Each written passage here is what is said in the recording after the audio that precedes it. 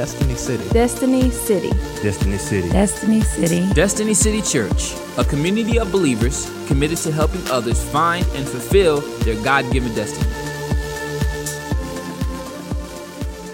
Good morning. Good morning. That's pretty powerful stuff. The hairs on my arm is just standing up. I see a lot of eyes that look pretty big right now seeing me standing up here, but that's pretty good, though. I like that because we're all called to do something.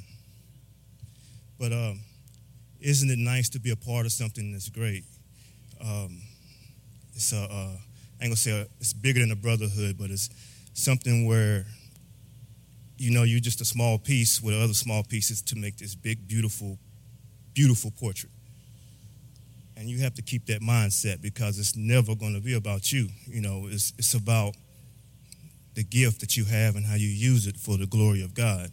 So don't forget that. Don't forget that it's for the glory of God. We all have gifts. We all have potential. So don't worry about these things that distract us. Leave those behind and master your craft, master your gift, because God has gave us something very special. So with that being said, when you do that, and you become part, you focus on God, and all your attention is off everything else. And you're able to build something magnificent. You know, you're able to have that heaven on earth, that kingdom that he wants you to build. And you just got to grasp that. Forget everything else. So I'm going to get into the word, which is Mark 8:34 through 38. It says, when he called the people to himself with his disciples, also he said to them, whoever desires to come after me, let him deny himself and take up his cross and follow me. For whoever desires to save his life will lose it, but whoever loses his life for my sake and the gospel will save it. For what will it profit a man if he gains the whole world and loses his own soul? Or what will a man give in exchange for his soul?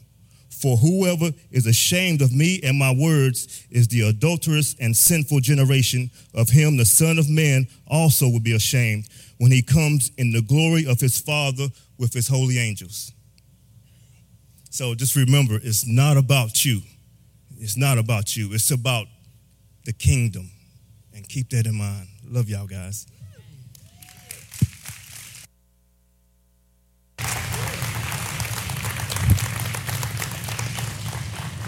Praise the Lord. Good setup there, brother.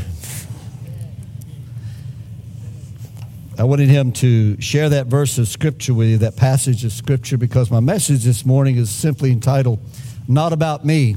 Actually, it's the start of a series of messages I feel like God has given me, but I couldn't preach it all in one setting. It was too much. And how many know that information overload will kind of short-circuit us and we won't get anything? But I want you to be able to get this because it's important.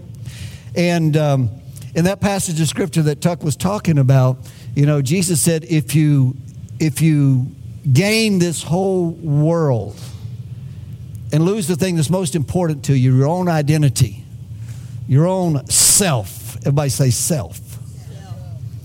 If we hang on to ourself and our own desires, then we will lose out on what God has for us. But the Bible is very clear in Matthew 6:33.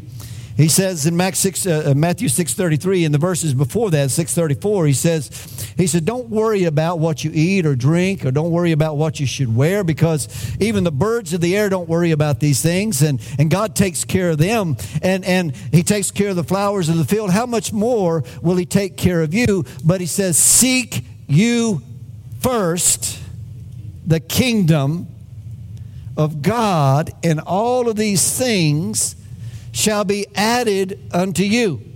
So we got to put first things first. But in order to put first things first, we have to get out of the way, because it's not about me.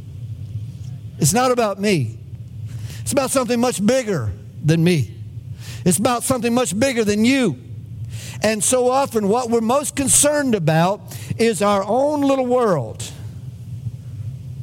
your own circumstances, your own situations and things going on around you. But when we release those things to God and we stop worrying about those things, God takes over. this morning I reposted something that just struck me. It just hit me between the eyes when I saw it. But it was from a message a good friend of mine is preaching. This is up in Frank Harvey's church up in Clyde. And his name is Nick Honorkamp, and he's one of Frank's sons that he raised up, and he's now the pastor of the church. And he was preaching this message on the need for the baptism or the infilling of the Holy Spirit and about being full of the Holy Spirit. And his analogy that he gave was so good, I just had to share it with you. But he's talking about his son that had this car that he bought, and after it was about a year old or so, he said he would be driving down the road, and all of a sudden it'd start spitting and sputtering and just eventually would just quit. And he took it to all of these places that looked at it. You know, it was still under warranty. He took it to this shop and that shop, and all of the experts looked at him. Nobody could figure out what was going on with the car because, you know, he put it on the computer, everything checked out. But he said he had gone to Texas, and he's driving around in Texas, and all of a sudden it just deadlocked on him on the interstate. So they had it towed into one of the local shops there that dealt with that kind of car that he had. And he said when they took it in, so the mechanic called him in. He said, "I want to ask you a question." He says, "How often do you fill the tank in your car?" He says, he said, "What I do is I put $20 worth in it, and when that runs out, I put another $20 worth in it." He said, "Well, we found out what your problem is. Your problem is that in doing that, there was not enough gas to fill up the tank. So the upper part of your tank has rusted, and the rust particles have fallen down into your tank, and they're stopping up the filter in your tank." He said, "So what you need to do," so we'll clean the tank out and we'll fix it so that it doesn't rust. But what you should do is when you put fuel in it, he said, fill the thing up. That if you want to only spend $20 on it, when it gets down so far, put $20 in it, fill it up again. But keep it full instead of keeping it empty. And I thought, man. And his analogy was this. In our lives, we do the same thing. You know, we want a little bit of the Spirit, but we don't want to be full. And when we get a little empty, we want to get a little bit, just enough. We come get just enough to get us to the next time that we get another filling. But we don't want to be full. We don't want to be full of the Holy Spirit. We don't want to walk. He said, but there are people that are siphoning your tank. They're siphoning out. They're pulling on you all the time. And you run out much quicker than you think you do. So you need to be full of the Holy Spirit. And that's why Paul says in Ephesians 5:19, he says, don't be drunk with wine wherein is excess, but be filled with the Holy Spirit. And that word be filled means being filled constantly. It's a constant. So we need to be filled. And the thing of it is, when we think about our selfishness and our own desires and our own wants, it gets in the way of us being filled with the Holy Spirit. I'm preaching a whole lot better than you're amening. All right. In Numbers, chapters 13 and 14, I was just reading through Numbers this week. It's just part of my devotional regimen, and I was back in the book of Numbers. But I was reading again about how God had told Moses to send some spies into the land of Canaan. They'd wandered around in the wilderness for so long, and now they're ready to enter the promised land. And Moses wasn't going to get to go, but he said, send some spies over and have them to come back, have them to go over and check out these things. See if the cities are fortified. See if they have walls around them. Are the cities walled? Check out the army. Tell me, what kind of army they have, and check out the fruit of the land, and if you can, bring some of it back with you so that we can just see what we're getting into. So just go and spy out the land. So they sent these 12 spies into the land to check it out. And they chose a representative from all the 12 tribes of Israel, from each one of the tribes. And of two of those tribes was Joshua and Caleb. So they go into into the promised land. They go into Canaan and they spy out the land. And while they're there, they gather some of the fruit, and man, it was harvest time, and they gathered one clump of grapes that was so enormous that it took two men carrying it on a pole between them to bring it back. Can you imagine going to the grocery store and said, I want to get a bunch of grapes, and they come out with two guys. Here's your grapes, all 75 pounds of them. and they come back with this huge cluster of grapes and these pomegranates that look like watermelons, only they were red, and just enormous fruit and stuff. And they're like, man, you would not believe it. It's a land flowing with milk and honey. It's a good fertile land. It's really good, and we're excited to see it. But there are giants there. The sons of Anak are there. And brother, you won't believe it. They're huge. And, we look like grasshoppers in their sight. And we thought we were like grasshoppers in their sight. And they thought that too when they saw us. They're like, what are these little pipsqueaks doing over here? So, though it's a good land, and of course, Caleb speaks up and says, wait, whoa, hold the horses. God has promised us this land. Let's go in and take it. We can do it, man. And they're like, no, you don't understand. They're bigger than we are. But what were they focusing on? They were focusing on the size of themselves rather than the size of God. And that's what we do in our own lives. When we find ourselves in a situation, we start looking about, what can I do about this? How can I handle this? But if we empty ourselves and we say, okay, God, here we are in this situation. But because it's not about me and it's about you, I'm going to trust you with this. I'm going to trust you. And so, when Jesus was talking to his disciples and he was talking to the crowd there in Mark chapter 6, what he was saying to them was this. He said, look, if you hang on to your own self-identity, if you hang on to your own soul, your own suke, your own way of thinking, because in the Greek, that word soul is the word suke, and in the Latin, that same word, which we use, is the word psyche. To get the correlation there? It's the way we think. And some of us have a grasshopper mentality. Grasshopper. I remember we had Keith Johnson here. He used that analogy so much it just got ingrained in my memory. Every time he turned around, I'd say, I'm not a grasshopper. I'm not grasshopper. And we're not grasshopper. We're warriors. It's Christ in you that's the hope of glory. It's not yourself that's the hope of glory. It's when we die to ourselves. And Jesus said if we hang on to our way of thinking, if we hang on to our soul, our psyche, then we lose our life because it's a dead-end street.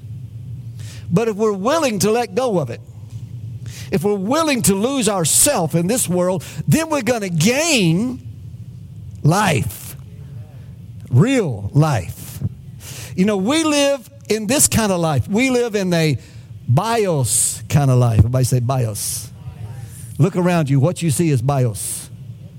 You see bodies. You see the biological makeup of man. Good to see you there, Dom.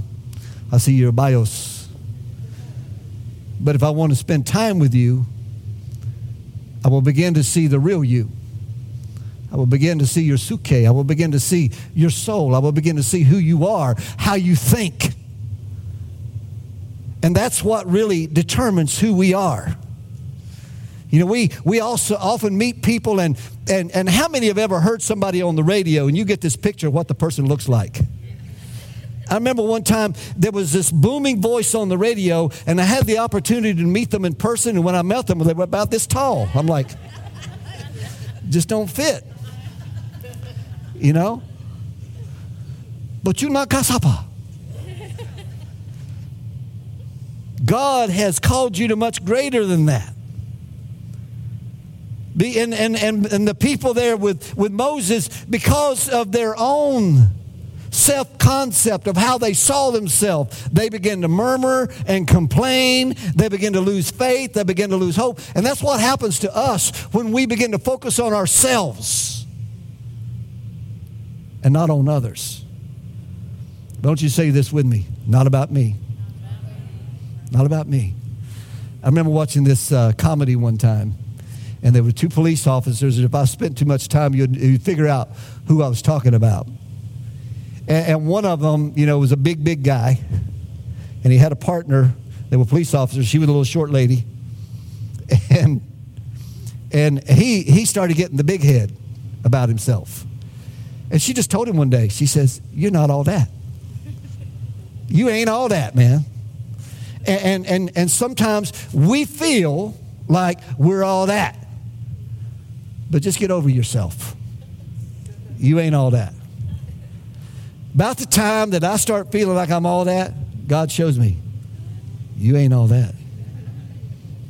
He has a way of humbling us because the Bible is very clear. It says that God gives grace to the humble, but he resists the proud. And when we begin to become proud in ourselves, or we begin to become self-exalted, then God has to step in and say, "Hey, wait a minute, let me knock you down a couple notches here." It happens to all of us. We're in good company. 1 out of 1 people that become proud will be humbled. It's just a fact of life. And that's what happened to these people of Israel. When they began to murmur and complain, they lost their identity and who they were. You know what happened to them? God had called Moses when they started out to the promised land to number all the warriors, to number all of the people. He numbered them all, and he listed them. That's what the book of Numbers is all about. He listed them tribe by tribe. He listed their numbers. But after this incident, guess what God told Moses to do again? To number the people. Because God was getting ready to do something. God was getting ready to do something. And because of their murmuring and their complaining and everything, God sent a plague and he wiped out thousands of them. Tens of thousands of them. And he had said to Moses, he said, of all these people, he said, I want you to number the ones that are 20 years old and younger and 20 years old and older. And all of those that were 20 years old and older, you know what happened to them? They died in the wilderness. They didn't enter into the promise.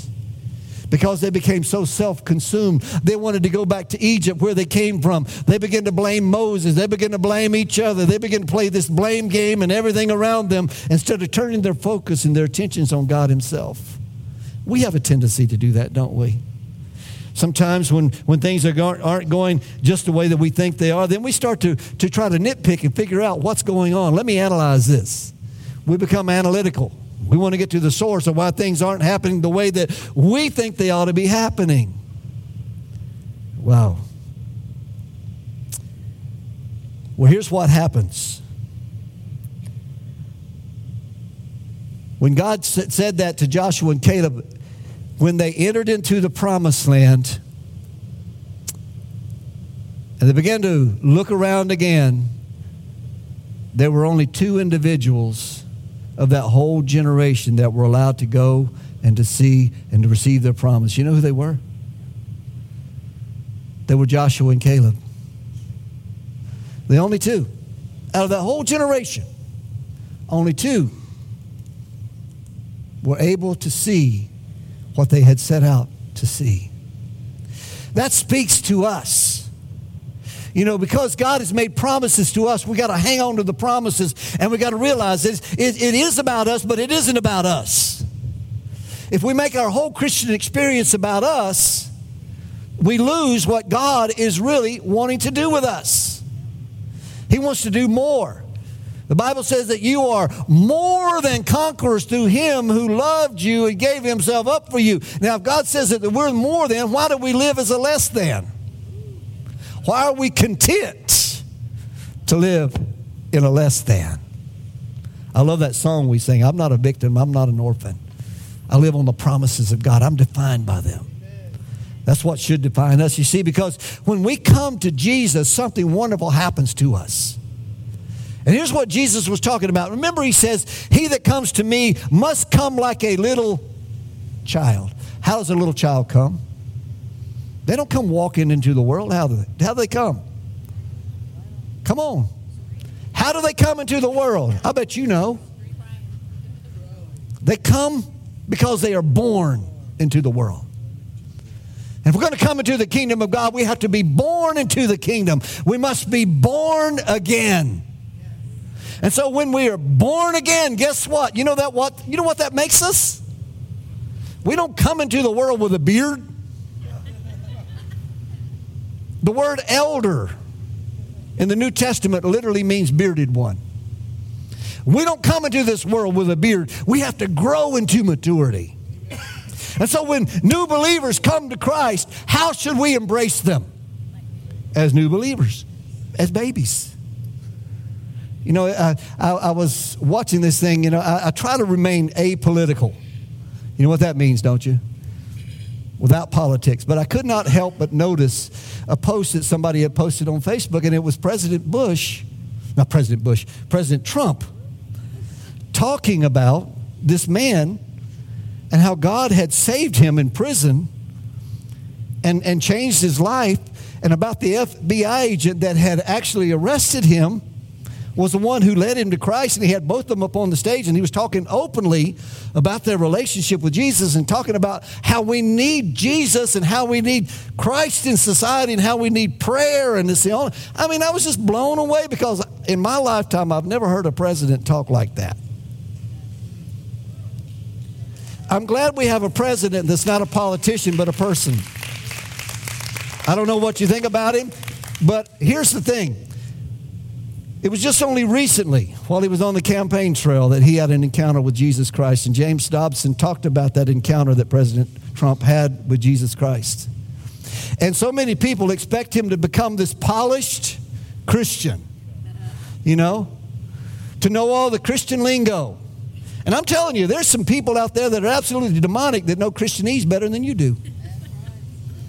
They can talk the talk.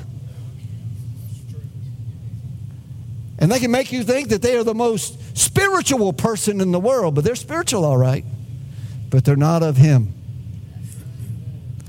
Now, what am I saying? When we're born again, we have to start all over. If any man is in Christ, he is a what? A new creation. A new creation. Old things have passed away, right? Behold, all things have become new. Now, what does that mean? If we're a new creation, and we are, when we come to Jesus, does that mean that we're perfect? No, it just means we're new. There's a lot of pruning's got to be done. There are things that have to take place in our life. And I remember when I was a young man, when I was just beginning, I was maybe a year and a half old in the Lord. And man, I thought I was just, because I played in a Christian band already, that there was a special anointing on me and that God had this protective barrier around me that I was all that. But I wasn't. And just when I thought that things were going just the way that I was entering into this area of ministry that God had called us into, like we were looking at the calling there. And I was just sure that God had called me to be in musical ministry. And I love music, man. The only thing that equals preaching with me is worship. I love to worship. I love to play. I mean, my wife will tell you I love to play probably too much. I go in my bedroom at home and I've got my Strat set up in there, and every time I walk by, he just grabs me. He says, "Come on, play with me for a minute." So I got to stop and let her talk. You know, Lynn understands. Musicians understand. I mean, it's just you got to do it. It's like I can't help myself. And it's okay. And so I just get in there and I just worship, I play, and, sometimes I play the blues. I mean, if I'm not feeling up, you hear me in there cranking, But I thought that was where God had called me. Had no idea. But I remember when I was 9 years old that a man of God stood and he pointed his finger at me as a little 9-year-old boy who had come to the altar seeking God and not really knowing anything. I just knew that there was something happening in me and I had to respond to it. So I go down and he stands up there and he's up on the platform. He turns around, he looks at me, he says, "You!" I'm like, God has a call on your life. He's called you. And you're going to speak to people, and God's going to use you to change lives. And I'm like, "Ooh." But I never forgot it. I never forgot it.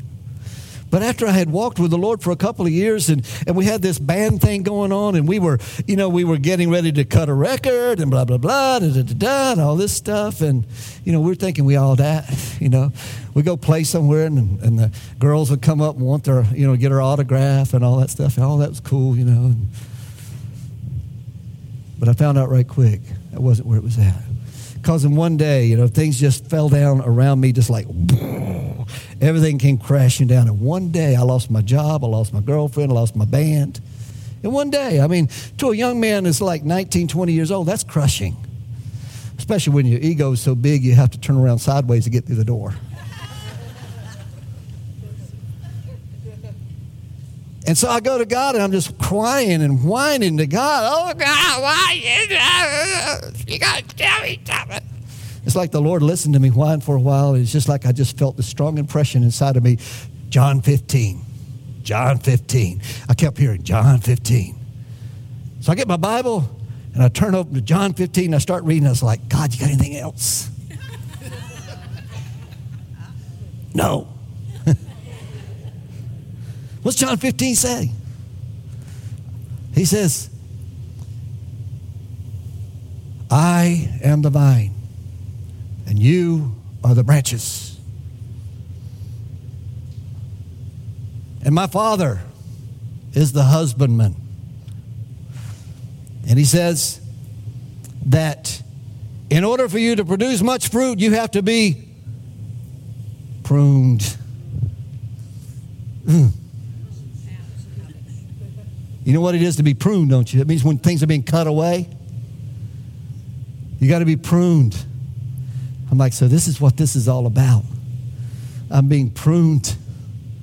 Boy, did I need pruning. Because there was so many unfruitful branches hanging out there, man. It looked like a fruitful vine, but really, it was surface stuff. And God had to show me that there was a lot of work that needed to be done inside of me. And he did. God began to work inside of me. And God began to change some things. And I'm thankful for that because it's this little process that God calls transformation. Transformation. Everybody say transformation. You know what God wants for you? He wants you to be transformed. Because in Romans chapter 12, Paul says, I beseech you, therefore, brethren, by the mercies of God, that you do what? That you present your bodies a living sacrifice. Someone said the only problem with a living sacrifice is it has a tendency to want to jump off the altar.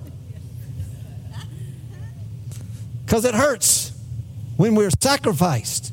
But when we are sacrificed, that means that we have to die. We have to die to our suke. We have to die to our own desires and our own wants. And he goes farther. Present your bodies a living sacrifice, holy and acceptable unto God, which is, by the way, your reasonable service or your spiritual worship, as the NIV says. And do not be conformed. You know what it means to be conformed? It means to be squeezed. Squeezed into. How many ladies in here wear those little legs things? Or maybe you used to. I'm probably not now. You know what legs are, don't you? Those little hose that come in little eggs, little legs. And they're squeezed in there, you know? You take these hose that are like 8 feet long and you squeeze them into this little thing. And when you open it up, they go poof.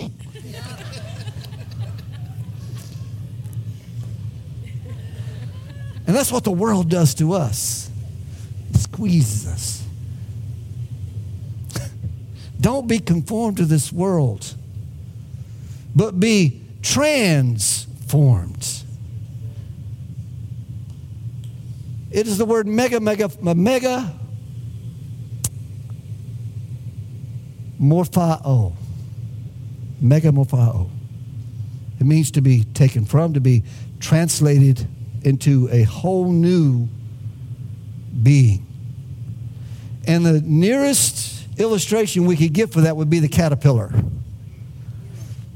The caterpillar's in this little cocoon. You know, I'm not stuttering, but he's in a cocoon. And this little thing's inside this cocoon, this little worm, this little caterpillar. He crawls up in this thing and he spins this little cocoon around himself. And he hangs out in there. But what is happening is he's being changed. God is doing something with that little caterpillar inside that cocoon.